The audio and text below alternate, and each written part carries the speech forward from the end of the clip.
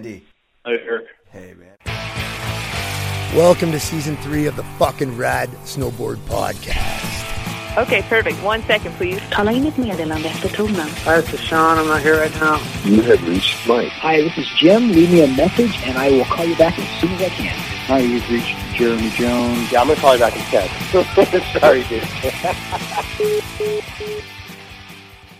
Hey listeners, welcome back to the Effin' Rad Snowboarding Podcast. If you're joining us for the first time, welcome to the podcast where we talk to interesting snowboarders. This week's guest has been mentioned by a lot of guys in the past. Past guests Sean Palmer and Sean Sullivan both mentioned that he is still the current world snowboarding mogul champion. That title's frozen in time because they've taken moguls off the World Cup. And I would say pretty much everybody's forgotten about a time where there was a world mogul champion, but not everyone.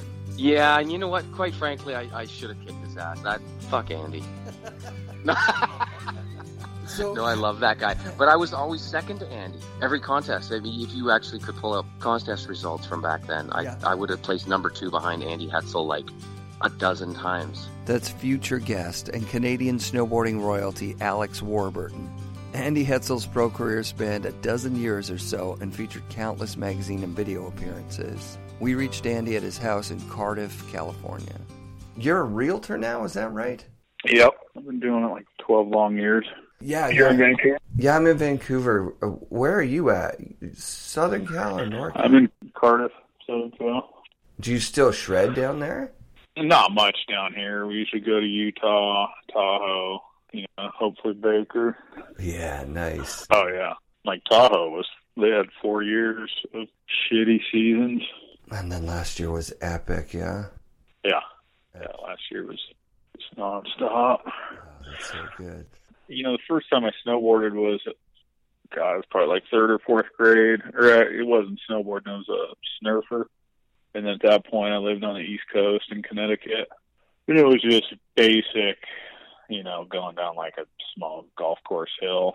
But that's like my first memory of standing up on a board. It was like a yellow, wasn't like the nice wood one. I think they made yellow ones, plastic ones back then. And that was like my first skateboard too. I remember like having a plastic penny style skateboard. But my actual first snowboard was like a Burton Performer Elite.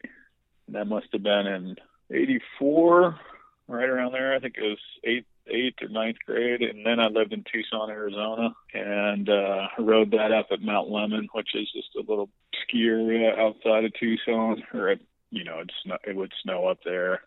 Or my parents would take us up to northern Arizona and we'd go hike around. I remember that thing blew out pretty quick, and I actually sent it back and got another one, but my bindings might have ripped out. They had like those real cheesy red ones that pulled out pretty quick. Yeah. Because I grew up skateboarding out there like all through high school and that. So me and a couple of my skate buddies would drive up to Mount Lemmon, and a couple Mexican guys we hung out with, we'd all go up there and like party and hike, and it would be like a foot or two of snow on top of rocks. But that was it. Were you a vert skater or just an all-around skater? I started skating street, but I really was into skating vert. Like learned how to skate transitions in an empty swimming pool, and then we had a pretty sick vert ramp down there, like a local small vert ramp and a cool scene. It was called the Fallout Ramp. And, that's where I started going to punk rock shows and what I consider, like true punk rock. It was like the big boys, TSOL, Minor Threat back then. And then they would actually come to Tucson. So that was definitely some highlights of my life. Growing up, learning how to skateboard and listening to punk rock. Brad, you must have moved to California at some point, because I picture you with, that early Tahoe crew. Yeah, actually, I had a couple of my friends when I was in Arizona about to graduate, and had a plan to move to Breckenridge, out of high school. All my buddies bailed on me, so I ended up just driving up there by myself and took all my shit, got a hotel for a couple days and found a room, and ended up being a lift attendant at Breck, probably 87, 88. And I wish I would have gone straight to Tahoe, because fucking Breck sucks. The mountain itself not that they got elevation, but the terrain's just the worst out there. And it could snow for a week and snow like an inch. But the one good thing was the crew up there was pretty rad. Like Farm was up there, Jim Hale, Brad Reeser, Zach Bingham, like the Snowboard of the Rockies guys, and some other. I think Mike Hatchett lived out there right around then, or maybe the next year. But that, I didn't really know anybody. I didn't know much, about snowboarding. I just knew I wanted to go. And it was still pretty, the boards are still pretty crappy. Yeah, when did you get on Kemper? Kemper, I think, was about 89. Were you still in Breck at that time? Yeah. I think I did 3 seasons in Breck, 2 in Breck and 1 in Frisco, which is right there. Those early years at Breck and meeting Farm. He was just freaking just about as classic as you get. A leather jacket, wearing hard boots, and riding a Burton Safari. I think he had dreads back then that he wanted dreads, so he just epoxied them into his hair. He was at the shop and just freaking put some epoxy and made some dreads. But I remember him cruising around with his leather jacket at Copper.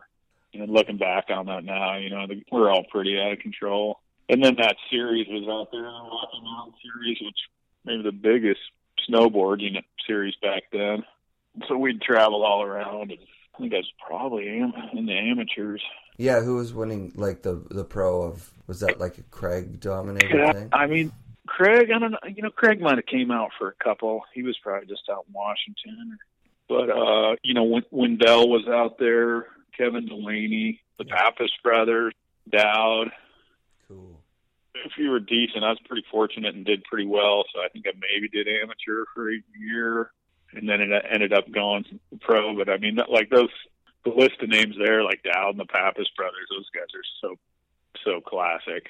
Just drinking and drugging and freaking snowboarding. It was a radical time for sure. We all raced back then too. I'm not sure if you did that. You got any chance to win some money, you would enter it.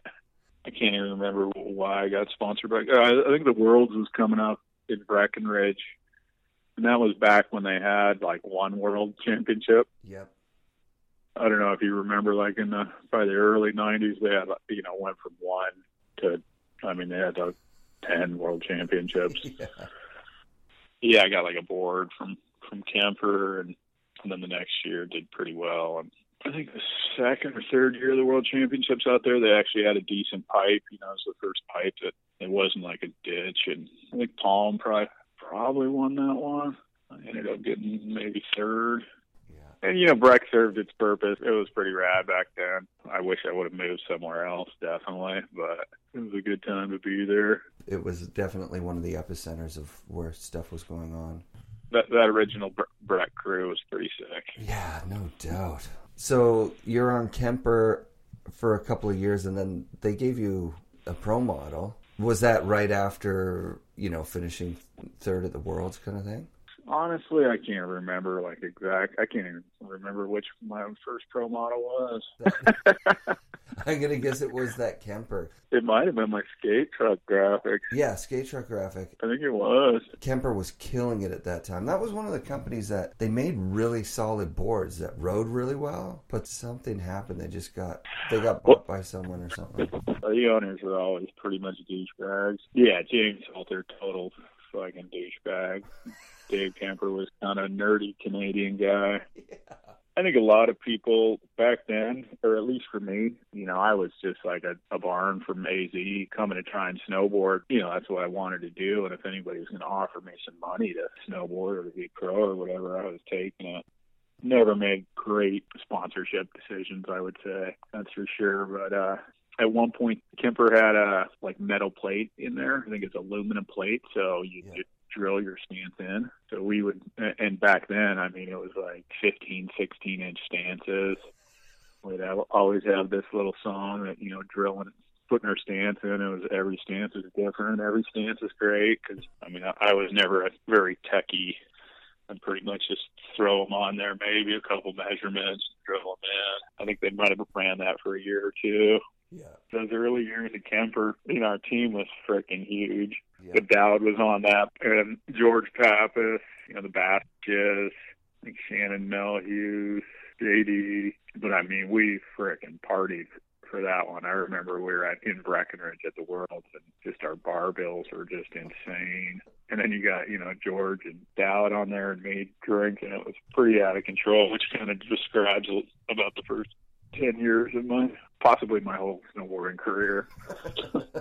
Yeah, I just watched your Easy Rider part again last night. Yeah. Because that was the tail end of the Fall Line film era. And at that time, they were still like a major player. Fall Line, yeah. Yeah, and that scene with the train was that was crazy footage. Even watching it last night, I was nervous. They did that one pretty well. That one, the backstory, that was with, when I was riding for Palmer. Mm-hmm. And I think Jerry called Temple and told him there was a train jump or something down in Tahoe. Temp, God, he must have been 20, maybe a little older then, maybe younger. But he ended up calling me because he didn't want to go frickin' do it by himself. And he flew down. I think we might even picked him up that day from the airport. I was down in San Diego because it was kind of springtime-ish. But we essentially drove up there. This local guy showed us the jump, and it was small, so we built it up a bit. Nothing compared to what they do today. But, yeah, and then Shamboed for it. We saw a couple trains coming by while we were building that. Temple lost that Shambo and had to do the dry run to, just to practice it. Came up short. Fortunately, he folded over like the snowbank instead of just straight dropping down. Oh, God. And then there's this local guy who we're like, you should hit it, man. It's pretty big. He's like, no, I'm just waiting for the train, And, it was decent size. I ended up I think I did it a few times practicing and ended up catching my heel edge on the landing and just ate shit. And then we ended up sitting around for an hour for the train. And that one that came was a coal car, I would say. It didn't have the tops. All the other ones we saw, if you came up short, you could probably bounce off the top at least and get spit into the snow. And those coal cars, you come up short, you're freaking going to Reno, beaten up pretty bad, being broken. Oh, man. But then we ended up jumping, and then me and Temp were sitting down there just staring up, wondering if this local guy was going to come down. Fortunately, I didn't know him. I didn't know how good a snowboarder he was or whatever, but fortunately he didn't do it because, that would have been ugly if he would have crashed. And then I think Temp, he was pretty much in and out of there. Drove him down to Reno like it was a one-day banger for him. That's a far way to go to jump that train. Yeah, it was a blessing. I can still kind of remember Temp freaking calling me saying, come meet me, because I don't want to do it by myself. Yeah, totally understand. That was the video part of the year that everyone was talking about. I remember when it came out, and I remember watching it over and over and being like, whoa. Had you jumped the Baker Road Gap or anything like that before? No, I've never even hit the Baker Road Gap. I've hit some other gaps, but that was definitely probably the most consequential. I ended up jumping a semi-truck for an MTV thing up at Donner, which was pretty gay. They had a stunt show, or it was one of those one-offs where they had a show, kind of a extreme stunts. And then did someone come to you and say, hey, we've got this show. Do you want to make $1,000 tonight? For that one, I think Circe, my ex-wife, she ended up saying, I think it was maybe MTV who was doing it. Hey, do you want to jump this semi for the show? I think I actually got paid $5,000 or something. Ooh. And I think Rocket was I don't know, he got some money out of it and a couple others, but we ended up shooting it. And it was a pain in the ass. I think I sat the first one. So they had to back the semi down Donner Road and do it again. I think they might even had a heli going for that thing too. Yeah, see, that's the heyday of snowboarding. I had no idea you were married to Circe. Yep. Yeah, me and Circe have a daughter together, but we split custody of her half the time, and she lives 1,000 yards away. Oh, right. So you guys co-parent together still? Yeah, we get along really well. That's so important for the kids. Oh, yeah. Obviously. Yeah. So when did you guys get married then? 2001. My daughter was born in 2001. Yeah, she plays soccer, so we're hoping she's going to get a soccer scholarship, so it's looking pretty good. But as soon as she graduates high school, I'm heading back to the mountains. No, I originally moved down here. I was snowboarding so much, and I would come down here. I lived in Breck. I started coming out here. I had some friends move here from Tucson, so I'd come stay with them, and then I'd move to Utah for the winters, and we'd come out here for the summer and stay with these guys. So I've been coming out here a while and surfing and skating in the summers. But by like 2000, I was traveling so much that I eventually moved down here, and then I got married and had my daughter, and then I ended up getting divorced. So I've been pretty locked in down here. So once she graduates, my parental obligation to be here, I have another older daughter, and then I have 2 little boys too. Wow. I want to get those boys up in the mountains and me back to the snow. I still have a house in Tahoe, but didn't snow there for 4 years. That was until this year. That wasn't really a consideration. And it depends on how crowded it is. Where I live down here, it's a lot of traffic, a lot of people. So Tahoe's getting pretty damn crowded too. So either Tahoe or, I'm not totally sure. We talked about Utah. I used to live out there and ride the Bird. So I love that mountain, but I don't know if we want to live in Salt Lake. Yeah, snowbird's probably my favorite resort. It's gorgeous. I'm going to interrupt here and tell you to buy stuff from the people who we like. Wired Snowboards makes amazing hand-built boards in my hometown, Vancouver, BC. Rob Dow's been designing boards since '92 and has been involved with innovations like seamless edges and seamless sidewalls, and he's continuing to invent stuff at his very own factory. Rob's a passionate snowboard creator. Go to wiredsnowboards.com and buy the board you want. Design a custom board or choose from the Wired shapes, and then use the offer code FNRAD at checkout, and you save 10%. And you support the podcast, because when we sell 10 of these boards, we get a free board for next year. I want that. I've already been riding the 157 Directive, and Rob told me this week that my 162 Chase series, which is a dedicated POW board with a swallowtail, is ready to roll, so I'm going to pick it up this week.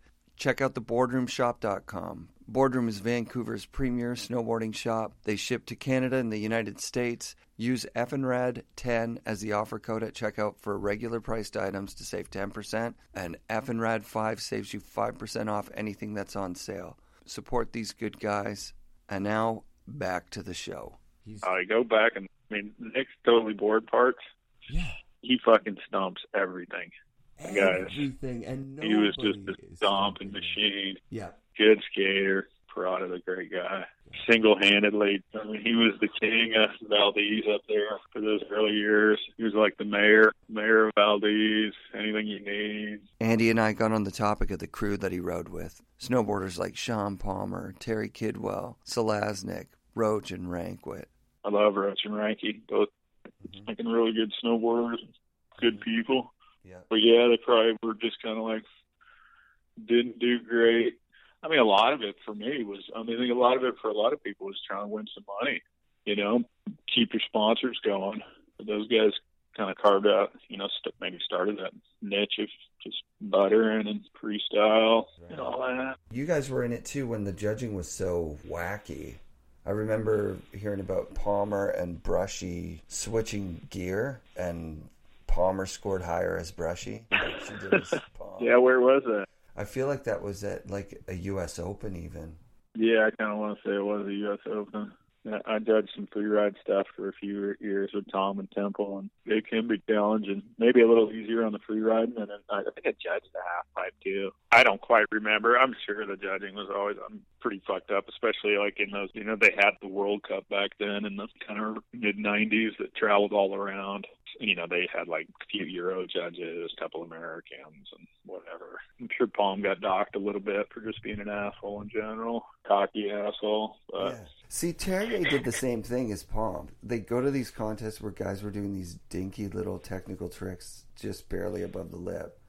And then they'd go, this pipe sucks, and hit it 3 big hits. So much bigger and so much more style than everyone else. And then not win and be like, flip off the judges and say, okay, well, whatever. Yeah, that's competing for you. Yeah. Did you ride with Kurt Heine too? Oh, yeah. He's an old camper guy. Mini truck, mullet, Oakley blade. God, his old shots are so classic. So amazing, dude. Yeah, see, you if you go back and look at shots of you from that era, you already had style. Like, you don't have, like, mullet shots and Oakley blades. And... fuck, I had to wear some neon stuff for camper early on. It's pretty horrible. Oh, yeah, they had those Sun Ice suits. Oh, yeah. That was embarrassing. Well, I always look back on my career and just go like, what the, I just wasn't thinking about my sponsors. I did ride for like Pirate Surf once, which was a subsidiary of Quicksilver. That was pretty cool stuff. But then, some of my other clothing or boots or board sponsors. Palm was decent, but, in the end, it turned out that, it wasn't owned by him. I rode for Lamar, which, our team was killer. And Kevin and Jimmy on the team, and that was pretty sick. But the company itself was, fair. He was the first guy I heard of that had an agent. I was like, really? Yeah, Astafin.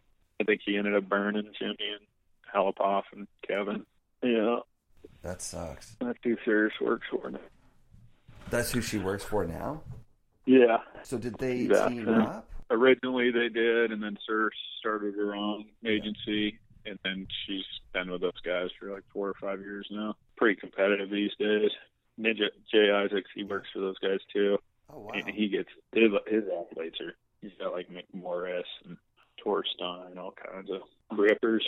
Yeah, those kids both rip. It's just crazy what kind of money, and how different it is today than it was back then. Do you keep up with it or watch it, or how do you feel about it when you see kids that are, signing $1 million contracts for snowboarding? I don't know really what to think about it. I always kind of judge the people on their personality, I guess. Like, I know Mark a bit from Ninja, and he's a good kid, and he's just so freaking good. It is what it is. It's a totally different world now. People train. They got freaking coaches, trainers. It's a whole different world. Yeah. Did you guys kind of make fun of the like Cross M team and like that, those kind of people that were training back when you guys were Jeremy Jones and Hot Day? Yeah. We maybe heckled him a bit, but look at where Jeremy's at now. He's freaking killing it. It seems like people, like, there are these power groups, right? Like, because TGR is his brothers. You think of the Hatchet brothers and how well Dave Hatchet did in that early 90s, in that era that you were dominating in. It's funny because I remember I would maybe be like a little bit more judgy on Dave's parts because I'm like, your brother is making the fucking movie. That's not fair. And you're riding hard boots. And I remember, like, kind of being down on him at the time. And now I go back and watch his parts, and I'm like, holy shit, he was legitimately, like, mind-blowing. Oh, those guys are classic. Both the Hatchets. Mike actually lives in the house up in Tahoe, and Dave I used to hang out with, and we'd go to Max Down camping and surfing in Baja for a month at a time back, like, in the 90s in the summertime. Dave's hilarious. They're so technical, and everything they do is very technical. Dave could talk for hours on like one little thing. Yeah, Dave's Mendenhall Towers is just amazing for the time. And the way he described it, I was receiving some negative feedback on the line.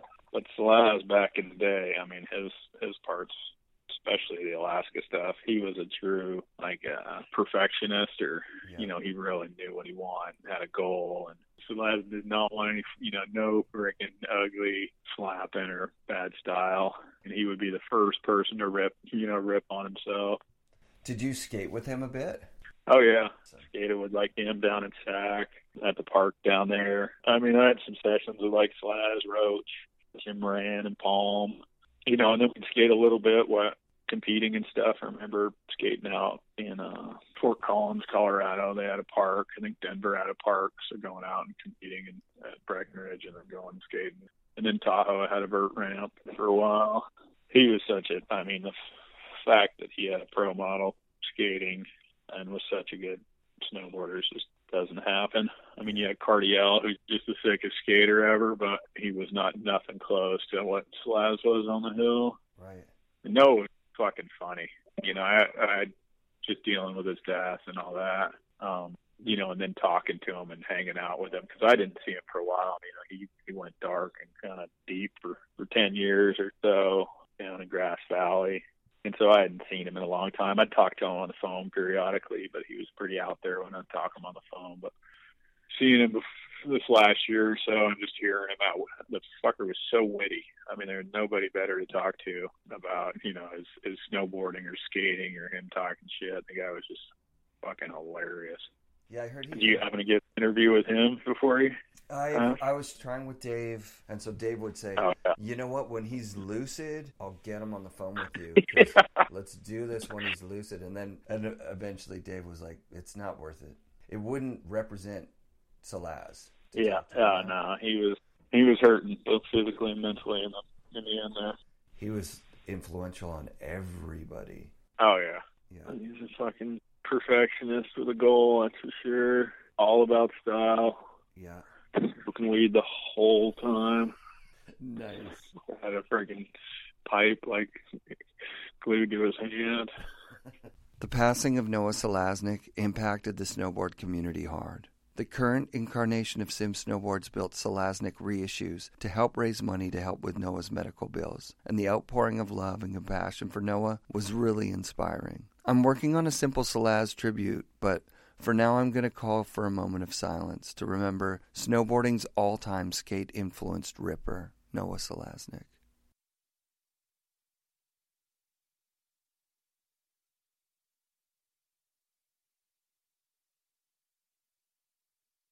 Mount Baker Hardcore, I freaking love the idea of that. Because that's like the only time I've ever heard of where it's like the old guys slapping around the young guys, and where you got like a pecking order on the hill, kind of like surfing was. Well, didn't you guys kind of have that a little in Tahoe? Nah, not like there. Because there it's such a small mountain. It was just that one lodge in the beginning, and it was like Carter, Turchenko, Fulton, Dano, Bass, and Loeb.